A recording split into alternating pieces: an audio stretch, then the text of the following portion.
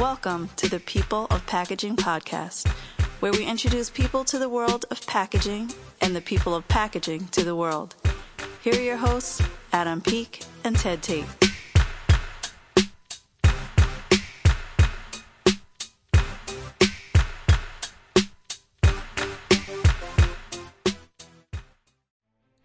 All right, so before we get into this episode with Santiago Navarro from Garçon Wines, and they are doing incredible work with sustainability in the wine packaging area of this industry. Obviously, we are still just so excited about what's going on at Doxalent and their spec management software called Ensure. So please head over to peopleofpackaging.com and get your free ebook. It's free. It helps out our podcast.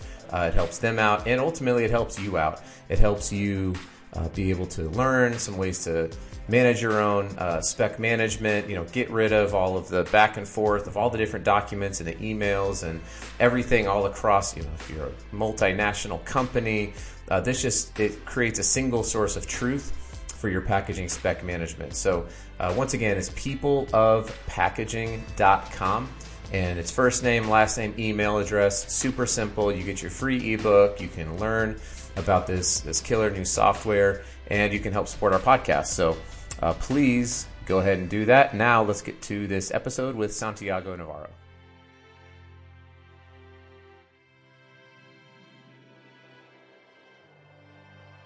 All right, everybody, welcome to another episode of the People of Packaging podcast. I get to host a fantastic conversation about wine and packaging with somebody with a way cooler accent than I can ever hope to have. So I'm joined by Santiago Navarro. Santiago, thanks for being on, and welcome to the podcast. Thank you, Adam. Thank you for having me, and hi to all your listeners and potential viewers. Great to be with you. Great to be connecting across the Atlantic. Nice to be here. And it looks beautiful where you are. Where are you zooming? So we're based in central London. Okay. Yeah, so I'm sitting in central London, and we're on the estate of the British Museum. So a well-known spot for many who have come to London, as it's one of the most popular places to visit. And it's a relevant place for us as we are dealing in wine packaging, but we're also trying to create a bit of history in wine packaging. And we're on one of the estates of one of the most famous collections of historic items. So inspirational, and yes, we've got nice weather, as a lot of the world actually has had a clement time in September and leading up into October. It's one of the very, very few upsides of a changing climate. The flip side is significantly large problems, and it's one thing we will tackle, hopefully, climate change and the impact of that. Why packaging needs to do its part. Definitely. We will dive into that. We got to get the important things out of the way first. But even before we get into your background, do you have a Premier League team that you support? No, not actually. I don't. Okay. I'm not a football fan myself, but I do recognize it's important for many. But I also do know that what you call football is what you mentioned as football is soccer to a lot of your listeners. Sure. I went to university in the US, so I was in uni in Iowa, and for that I know the difference between football and soccer. Very good.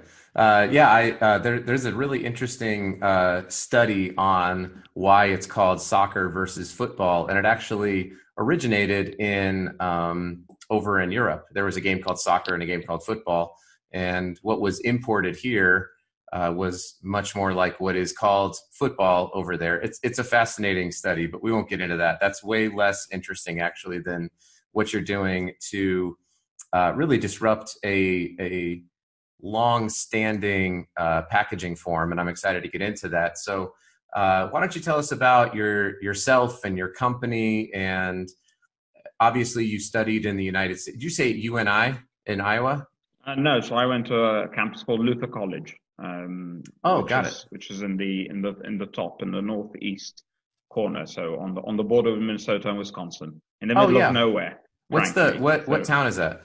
Decorah, which is the seat of the Winneshiek County. Okay, got it. I almost played basketball at a school in Emmaus, or at Emmaus called in Dubuque, Iowa. So it's Okay. Emmaus Bible College in Dubuque. So kind of in that same area. Great. Cool. So yeah, tell us about your background. Where'd you grow up, and basically how did you get into the wine business and wine packaging? Yeah, so thank you. So yeah, as you correctly say, my name is Santiago Navarro. I'm the CEO and co-founder of Garçon Wines. Garçon Wines are the inventors of a flat wine bottle, flat to save space, and made entirely from recycled PET to save weight and energy. So I come to the world of wine packaging from the world of wine retail, actually. My first entrepreneurial venture a decade ago was starting and building and scaling my own wine e-commerce business. I saw that more and more consumers would benefit from online purchasing of wine, something which nowadays is very commonplace, but 2010 was still a nascent part of the wine industry. And I started building a business in that space. And as I started to scale and as we focused very much on the great softwares available to find, engage, and then drive purchases and then return customers online, we were getting an immense amount of problems with the wine bottle. As we shipped these products across the UK, we got breakages and we got missed deliveries. So these two items got me thinking, and I couldn't see how anyone in the world of wine would scale with what I found out was 19th century product hardware. So when I started to define, would this be the business that would allow me to be successful and feel rewarded and motivated throughout my entrepreneurial career, I realized that actually probably there was a bigger problem than I was trying to address. As entrepreneurs, you're always looking for the problem, and the bigger the problem, probably the better and the opportunity is. I realized there was a bigger problem, which was that the world of wine was, for a large part, all using the same base primary pack. So the packaging that holds the base liquid, not the secondary packaging, for example, the transit case. So everyone was using these round glass bottles, which were 19th century adaptations to a 17th century British invention. So I have here with me, and I'll describe it for those who are listening, one of the first types of wine bottle that was at scale. This is a British invention. It's called an onion wine bottle. And it's an onion wine bottle because it's got a very bulbous base like an onion and a very long neck. And that was, as I say, the first time Sir Kenelm Digby was the inventor of that format and actually of the glass blowing process that allowed those bottles to be produced also to be strong enough for transportation. So glass blowing was invented for the sake of drinking good wine? Is that? I know, but wine bottles have been blown for centuries. So there's a long history in glass that goes back much before. But in terms of the wine industry, and then the fact that there was the requirement to have both still and carbonated wines or sparkling wines into bottles, and then there needed to be a process that was scalable, but was also create strong bottles. And those bottles, the onion bottle I just showed you, is very strong. It's a great example of great packaging in the 17th century. But then in the 19th century, the French realized that wine was traveling a lot further from the two key appellations of Bordeaux and Burgundy. Anyone listening to this or watching will recognize those names. They're two of the most famous appellations, as they gave us all bar one of the noble grape varieties. Those are the varieties that have spread internationally across the world, right across the United States and China and other places. And with them went the two bottle shapes that back then in the 19th century, the French adapted Digby's bottle and created one that looks like this, this is a Bordeaux bottle I'm showing. And for those who are listening and can't see, it's got very straight sides, very, very cylindrical. And then it's got proud shoulders quite high up towards the top of the vessel. And that's the more common shape. Yeah, that looks like a bottle of wine that I would buy all the time. Correct, yes, Adam. And that was done actually to improve storage and transportation. So already back in the 19th century, 2 centuries ago, there was a recognition that you could be more efficient in your logistics by having better primary pack. So that was introduced, and that bottle has remained unchanged since then. But we're in the 21st century, and in the 21st century come serious and complex challenges, both from an environmental perspective and from an economic perspective. So coming back to why I do what I do is, back then, as an online wine retailer, I realized something could be done about wine packaging. And so I moved into this space, and we can come back to what I've done since the 19th century. But I'll let you ask any questions to what I've introduced there. But the history is relevant because... Oh, sure. Yeah, I mean, your history is relevant, especially knowing that you felt the problem. There's a great book on selling called Gap Selling by a guy named Keenan, and he talks about, identifying the problem and kind of qualifying the impact of the problem. And you've really done, I think a really great job of describing and evaluating that it's not some sort of theoretical problem that you think needs to be solved. You're coming from a position of almost authority, but even as like a user of, obviously a consumer of wine, but also as somebody who was in this e-commerce space, that in whatever a post-COVID world looks like, and I don't think nobody's really fleshed out what that's going to be definitively, but what we do know is that many more people are more comfortable ordering online. E-commerce has exploded, and single-use packaging has exploded, and we have not done anything to fix the looming threat of global warming. Has not exactly died away. So the population's not decreasing, by any sort of giant numbers, outside of the death toll of COVID, but that's not making any sort of long-term dent per se. So on climate change, I think that's all of that needs to be bundled up into, sort of your why. And I think that's important. Just a couple of questions for your personal history. So you got into e-commerce, you live in London. Did you grow up in the EU area? Obviously you studied at a school here in the United States, but just kind of curious where you grew up. And my accent is a tricky one. So I'm half Maltese, half Scottish. Raised in Malta, educated then from 19 in the United States, and then lived in Sydney, and then lived in the Netherlands till 2005. 15 years ago, I moved to London. Okay. From a professional perspective, at that point, I was employed. I was in media sales. I moved here to advance my career, and then 5 years after landing in London, I realized I wanted to do something bigger, and so started building my first business, and that's led to where I am today. Different space, but overall generally the same. Mm-hmm. And wine's an amazingly emotive product. I would argue there is no other regular purchase that is so emotively connected to the consumer.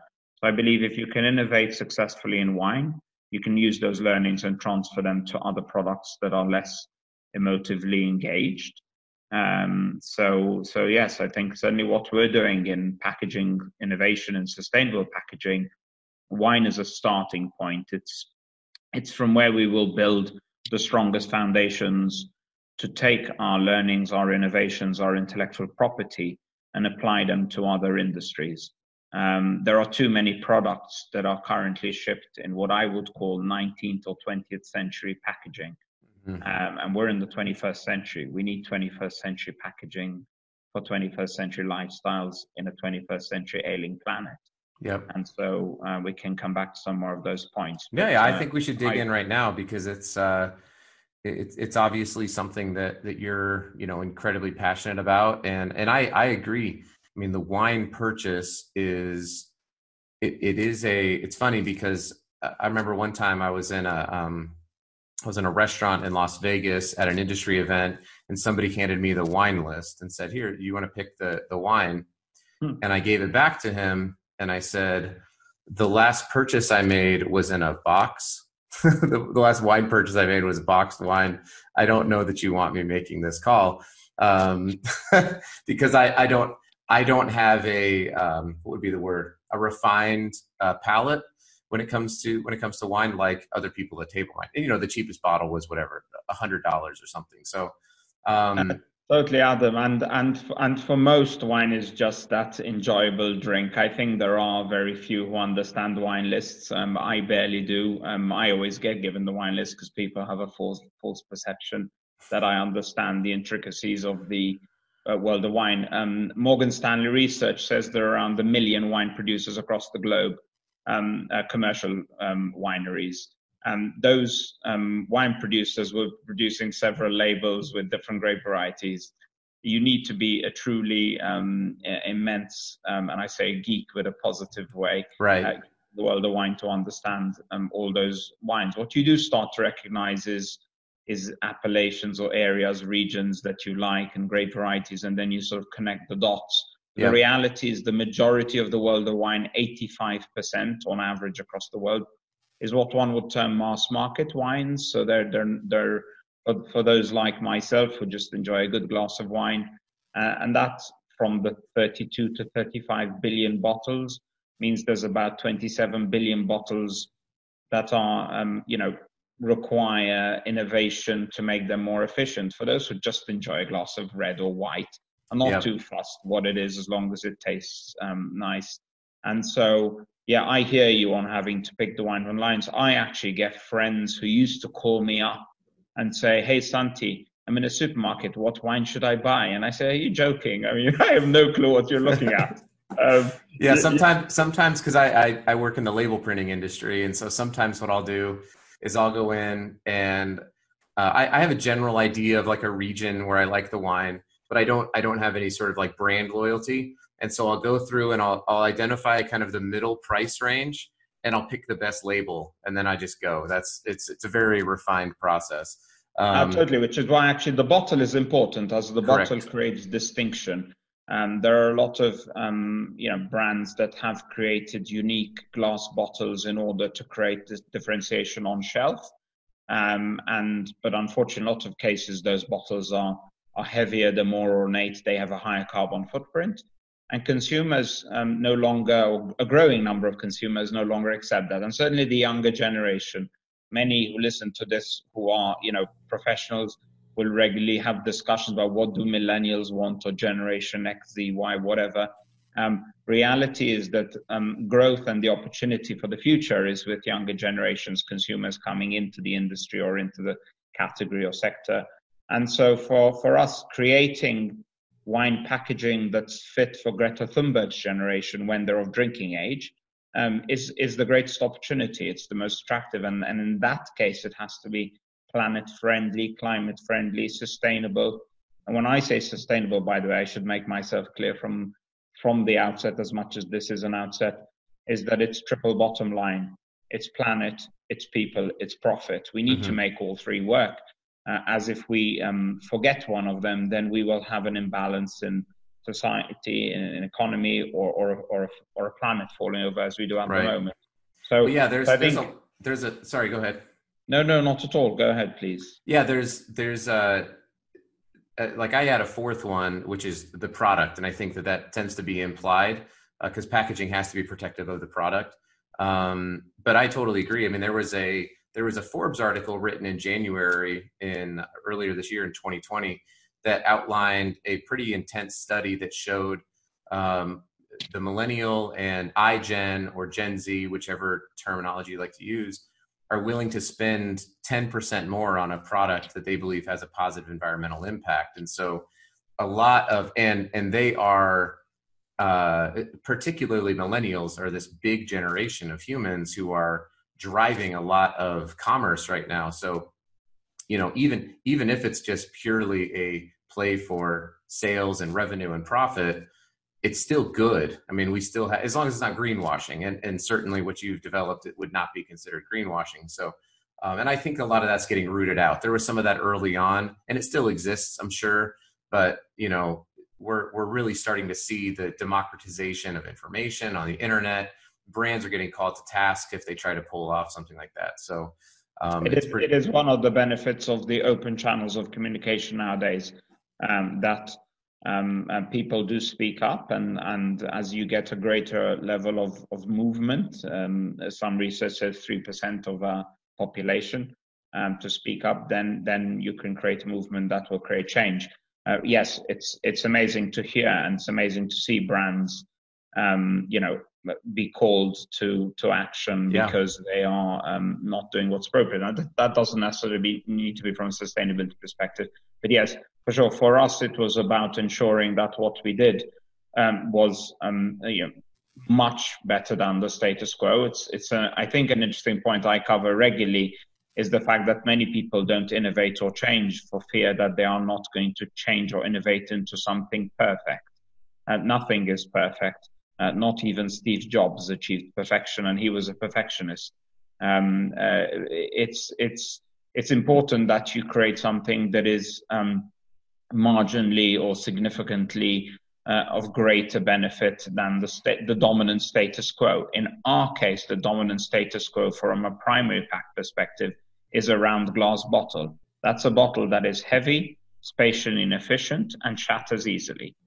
Also requires a lot of energy to produce, move, and recycle. So when you're starting with those parameters, you have to say, how do I make a product that's more spatially efficient, doesn't shatter as easily, and is lightweight? And then also, how do I create a product that is lower energy to produce, move, and recycle? And if you can tick those boxes, then you're doing something right across all those parameters. And that is why we create a flat bottle to save space, and I'll describe flat Please, shortly. yeah. Well, I think we can get into it. I would love to see the bottle, and you can, if you want to start kind of getting into what you're doing. So how we've corrected for the existing product is, as I say, round is spatially inefficient. If anyone imagines two circles up against each other, they touch at one point and all the other places lost.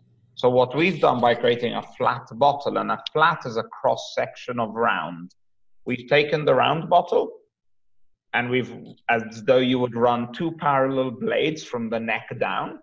And so you've got in one profile, you've got the shape you know and like, and that's a round bottle next to it for those viewing.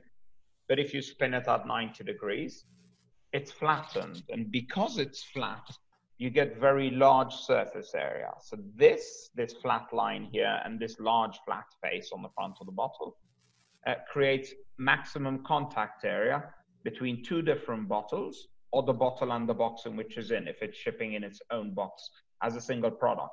So the less airspace you have, the more spatial efficiency you have. And spatial efficiency is so important. Adam, you mentioned something really important about population boom. I think most people don't recognize how the population has boomed and so quickly. In 1800, we were 1 billion people. In 1900, we're 1.6 billion people.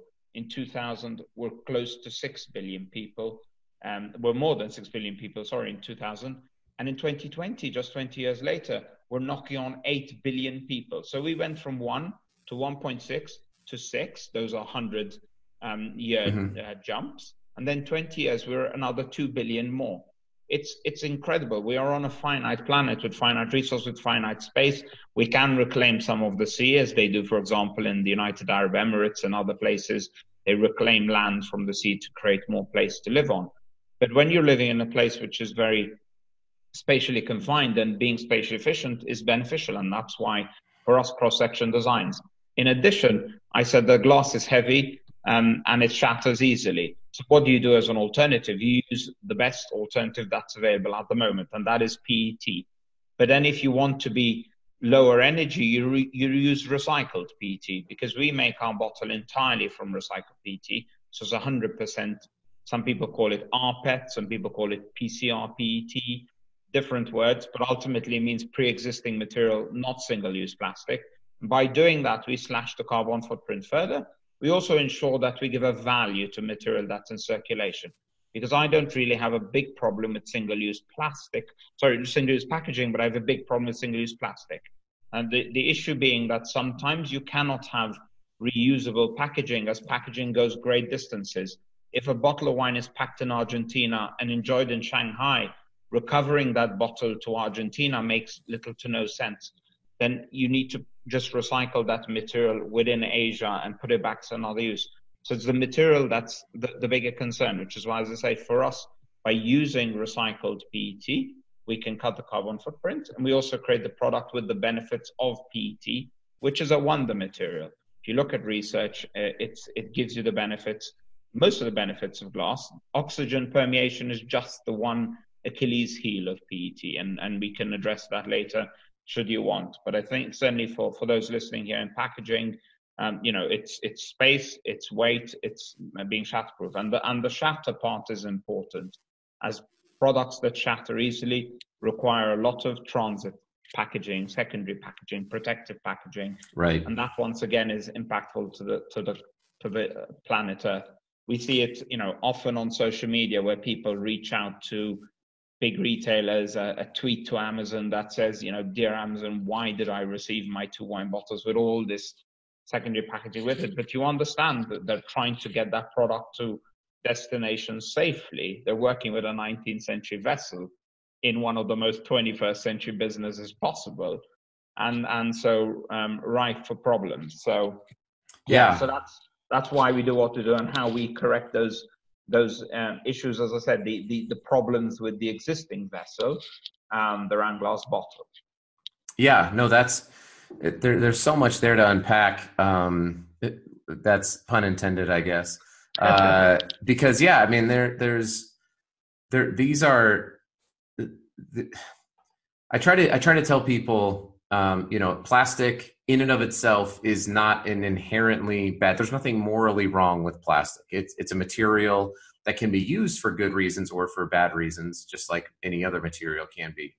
Glass can obviously be great, or it can be super problematic. There are, and so I think what's cool about what you're doing is I'm assuming sort of started off in a materially agnostic way, saying we just need to find, glass is heavy, we've understood the problem, but let's identify the right material. It ended up being PET. Okay, well, what can we do with that? I love recycled content for where we're at right now. I've talked about this before because it does drive value. We have to give these material recovery facilities a good place. There has to be something that's causing this. If there's no reason to recycle the materials, it doesn't get recycled. It just goes to the landfill. So that's incredible. I like the is the look, again, not knowing a lot about wine, is the tinting of it, is that more aesthetic for people, or is that functional? Yeah, it's a good question. But I'll first address the material agnostic point, because you're right. When we came to this, we had, product design perspective, we needed shape innovation and either material innovation or best in class material. But for us, material innovation was too complex. We are not polymer scientists or, material scientists or anything of that nature. So we said, how can we innovate meaningfully? We can do that through shape innovation, which is why I say that the flat or the smart cross-section design is important. And shortly, I'll explain how we can also uniquely, to my best understanding, pack in 2 directions. I'll show you what that means, because that's really important for cutting the space. But it was the same thing from a material perspective, recognizing that we will have the greatest impact by addressing the mass market product, that 85% of the 30 to 35 billion bottles a year.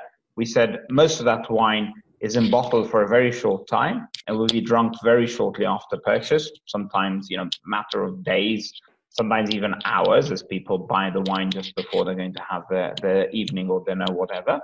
And so we realized for that purpose that PET was ideal. But then when researching the difference between using virgin or recycled, it was very clear to me that if you see that, for example, creating the same container from recycled material requires 75% less energy, and having a bottle from recycled PET versus virgin PET results in CO2 emissions which are lower by 79%, according to independent research, then you can't possibly be saying, I will use virgin content. for a product that is wine. I recognize there are some very large businesses that can't switch overnight to recycled content. Sure. There was even the availability. But wine is a relatively niche product, and 35 billion might sound like a lot. 27 billion might sound like a lot. We're not going to capture all that space, and so we can use recycled content. So for us, yes, it was a material agnostic position, and then we did the research and we said, okay, this is the right product for now, and we will continue to innovate where possible. And so I guess coming to the position of choosing the material that was appropriate for our application. I should say that it is important to see what is the application. Wine is a truly global business. There are very few other products where you can go into your grocery store or your retailer, whatever, and you will have a range of products from right across the world. We don't get it in any other products. You mostly have products that come from specific areas, and mostly they come from locally. If you have, for example, very local business like a dairy that supplies the town or the area around, then yes, using glass bottles that can be re-washed and can be delivered to homes in an electric vehicle, of course, that works beautifully. Yeah. But if you're in New York City enjoying a New Zealand Sauvignon Blanc, if you're in Shanghai enjoying a French Bordeaux wine, that wine in most cases has moved there in bottle. It needs to have spatial efficiency. It needs to have lightweighting. It also benefits the wine business as it puts more money back into the business through logistics. Yep. Our lightweighting and our spatial efficiency means that there are many logistic arrangements across the world of wine where the savings in logistics are greater than the cost of the packaging. And so that's really important for a wine business. Wine is a tough margin business. So I'm not sure I answered the question, and I think I digressed. Oh, no, it's fine. It's such an important point, especially as you're looking to, more broadly commercialize the product. I'm thinking through, okay, well, what if it's my dad told me one time he had this line. He said, well, he sold semiconductor test equipment. He said he told someone it's cheaper than free because of the efficiencies that were gained from his equipment versus the other. I know nothing about his industry, but that idea of being cheaper than free stuck to me, where you're saying, hey, the cost of the wine bottle, if you're going to save $2 in transport and the bottle costs you $1 extra, then the marginal benefit is here and the marginal cost is here. It's a no-brainer. So what are some of the reasons why, and it looks like the filling even, it's the same kind of fill width, I'm guessing are there changes somebody has to make to their filling lines? Is there concern about oxygen, the barrier? Like, what are the reasons why people go, listen, Santiago, you're awesome. You've got the coolest accent we've ever heard. You clearly are passionate about this. We all want to visit the island of Malta at some point, but we can't go with this wine bottle. And that is because of, like, what are some of those reasons? Because people are reluctant to change, because Sure. Change carries risk. And unless that risk is properly, can be calculated, and then people don't tend to take that risk, because why most people, grow up and live in the same town or city or village or wherever, and don't move elsewhere. They're unsure of what that means from a social perspective, what it means from a professional perspective. So I understand that people are concerned around risk. In the world of wine, the reason why producers don't change packaging format is that they're concerned that consumers won't engage with the product. And for them, everyone waits for the other. Fortunately, now we have many projects ongoing and increasingly more and more visibility of what we do. And as we see success and significant success, I can give examples in a second in numbers, then we get more and more inquiries. It's for us, for example, 2020, this year, has been a really important one as we launched a collaboration with one of the world's leading wine companies, the UK's number one wine company, an Australian giant called Accolade Wines. And they've seen a phenomenal success in the Nordics. So we're talking about Sweden, Finland, Norway, and now also Denmark. And so in Sweden alone, we see, sales up for a product where, estimations were made at the beginning, up 50 to 70%, 50 to 70% on original estimates. Everyone likes that. It's numbers that, really are worth writing home about.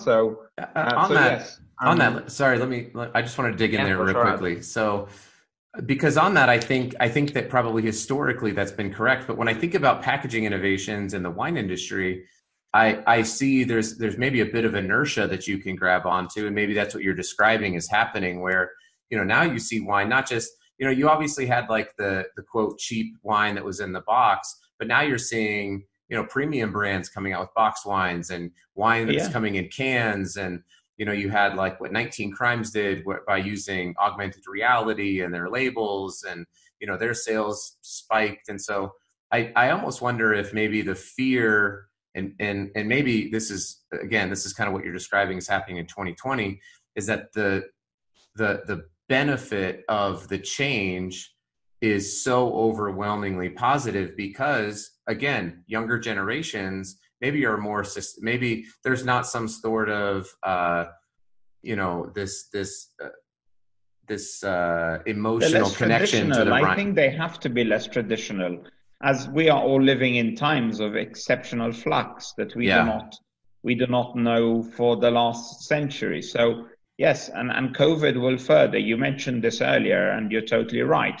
The impact of COVID from an e-commerce perspective has seen that in some instances we've had a decade of growth, of normal growth in 3 months, and so things are changing, times are changing, consumers are changing, brands and certainly wine companies are changing, and we see immense positivity to what we're doing, and a growing number of serious projects, which is why we're busy getting ready to launch in the US. I was actually on a call earlier today with our collaborative production partner Amcor. And small company in the packaging industry. Very small, yes. Amazing giants, and proud to collaborate with them in the United States. Proud to collaborate with Berry Global, another giant here in the UK and also across Europe, and same with another giant, DS Smith, who people will know for secondary packaging or carton packaging. So we collaborate with giants. Is the way we can scale quickest, and we can create the best positive impact. And for those giants, it's also, I think, rewarding to be collaborating with an innovative startup who's ready to challenge the status quo and sometimes say it as it is, because I'm not shackled by anybody. I say exactly what is right to say, respecting everyone in our ecosystem, respecting all stakeholders, including, collaborative partners, but sometimes needing to say, enough is enough of beating around the bush. Our planet is on fire. We need to do something about it. It troubles me immensely when I speak to people in the last few weeks on the West Coast of the United States who are having to harvest in Oregon wearing 2 protective masks and being harvested in a place where, at that point, Oregon had the worst air quality in the world. Right. This is the West Coast of the United States. We're not talking about, a metropolis in a developing country. It's bonkers. Same thing speaking to people in California who are just, miles away from wildfires. These are the real impacts of a heating planet, and it's massively damaging the world of wine. In the world of packaging, but wine is more susceptible than most, and it's rewriting the world of wine, a product that for generations allowed families to gain a living out of the bounties of the great lands, and things are changing, and that's a shame. We need to do something about it. And final point on this bit is, if you look at studies that look at the carbon footprint of wine from grape to glass, then you see that the largest single contributor to carbon footprint is the glass bottle. So California has done a study, the California Sustainable Wine Growing Alliance did a study which shows that 29% of the entire carbon footprint is the bottle. And if you add the secondary packaging and the transport, it's 51%. So it's what in an LCA term is called a hotspot. You want to do something about your carbon footprint, do something about the bottle, which is where we come in with our shape innovation and best-in-class material, cutting the carbon footprint and allowing wineries to activate our technology in a very simple and easy way. And that's why, once again, we collaborate with the likes of Berry Global or Amcor, and because they allow us to scale so that we can address anyone of any scale and size. Yeah, and I actually had down here, what's kind of a life cycle analysis. So I'm glad that you covered that. I think that I'm definitely preaching to the choir here, although I don't know if you can sing. Is that this is the timeliness of this, like you mentioned, with so many harvests right now in question, and dealing with economic impact issues that have been happening, with regard to the impact of COVID and things like that, and what's that going to have on the wine industry in terms of buyers. And there's all sorts of questions out there, and for you to be really emerging in this marketplace, I think the timing is impeccable. Even recently, I don't know if you saw Amazon's, it's basically, I think it's called their climate pledge, but you can search on Amazon to find products that are packaged with minimal packaging. So you can actually buy products now to reduce your carbon impact of your own e-commerce purchasing. Another of the great initiatives, Adam, like FFP, frustration-free packaging. Great initiatives that take the lead and encourage others then to be forced to innovate to stay in business, which is great. The same will apply for legislation. Countries that are subscribing to be net zero by a certain date in the next 20, 30 years will force legislation so that where there is an alternative that is lower carbon, people are forced to use that.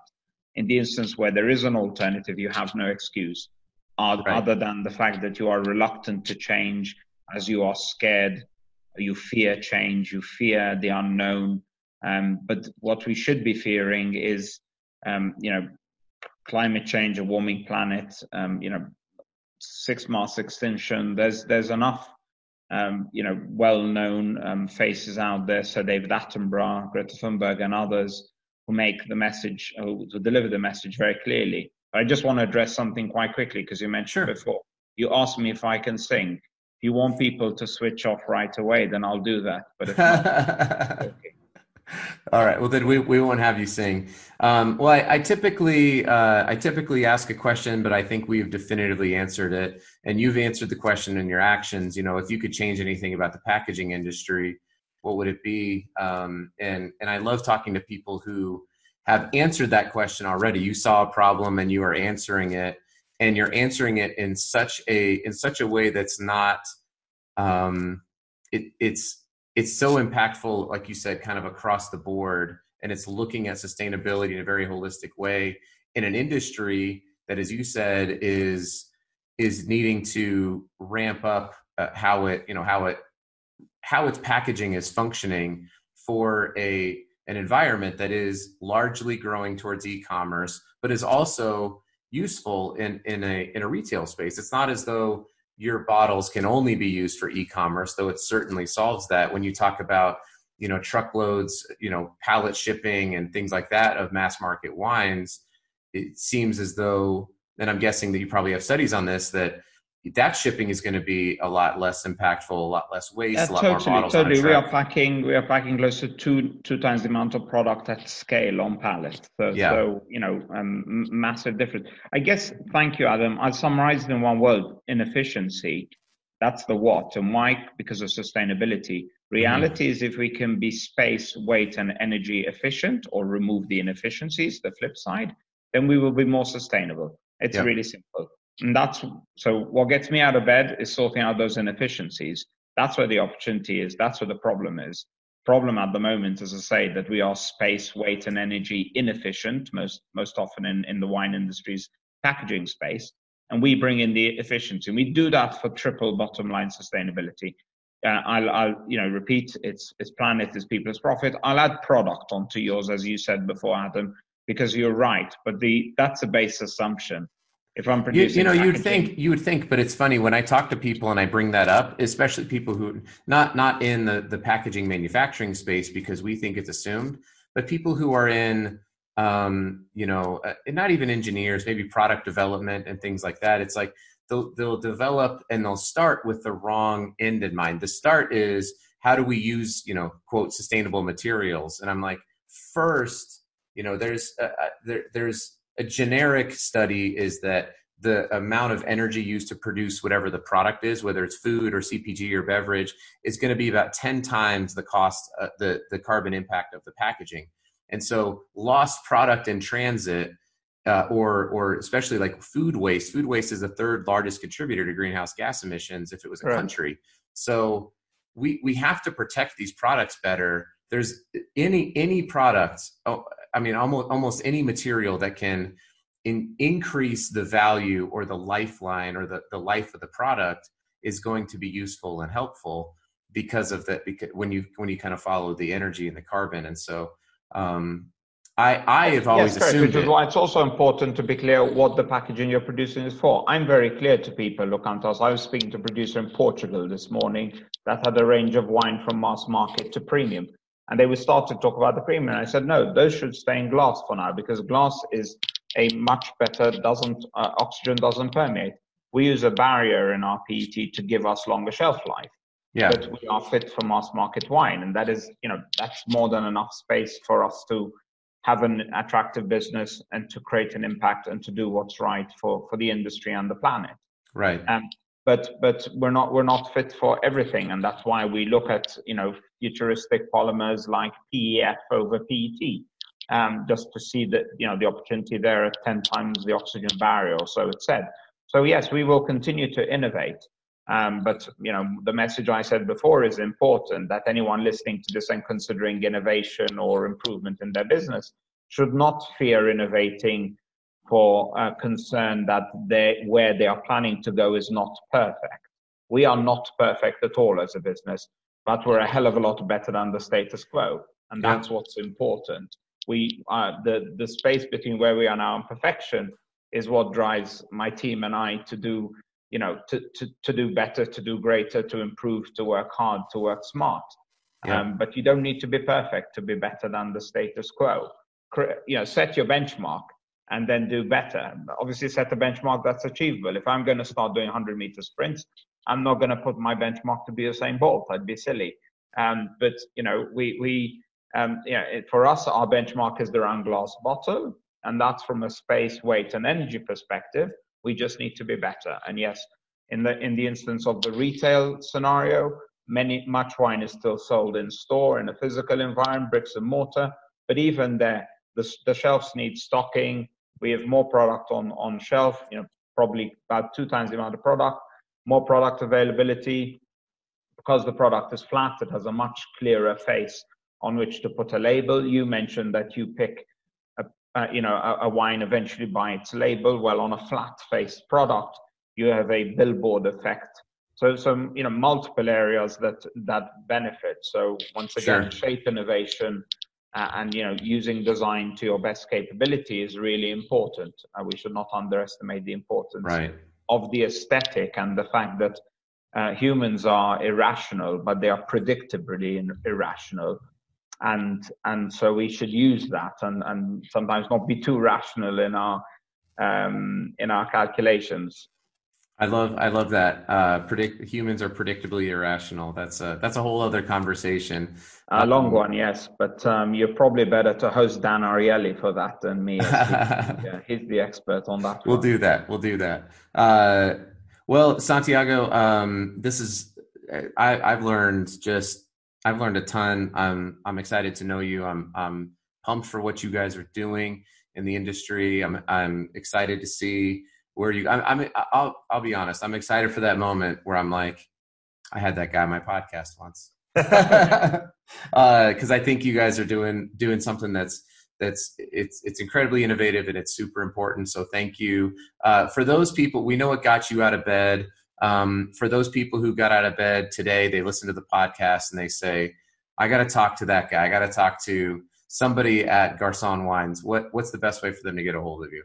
First of all, I do recommend jumping on our website, as you get a very clear view of what we do and why we do what we do. So we keep the website up to date. Ellie, running marketing, does a phenomenal job, and then you can reach out to one of our phone numbers, and you'll probably get Amelia or one of her team who will take you through any questions you have. Cool. So yeah, great team, very passionate, very open to chat, web chat or multiple different possibilities to contact us. Yeah, check out our website. Our social media channels are also very active, so you can chat to us on there, but you can also see what we do because we have very visual products. So I think garsonwines.com, GARCON wines in the plural.com, at Garson Wines for social media handles. Great. LinkedIn and other places also. Connect in if you've got any questions, and if we can help answer any questions, even if they're not in wine, we're happy to contribute and help where we can. We like to give back. Awesome. Well, I will, the minute I see my first bottle, I'm going to go ahead and I'll take a picture and make a little video of it. So we'll post that up. So it's awesome. Santiago, thank you so much for being on the podcast today, and I appreciate it. Yeah, I love it. See ya. Thanks, Adam. Take care. Bye. Bye.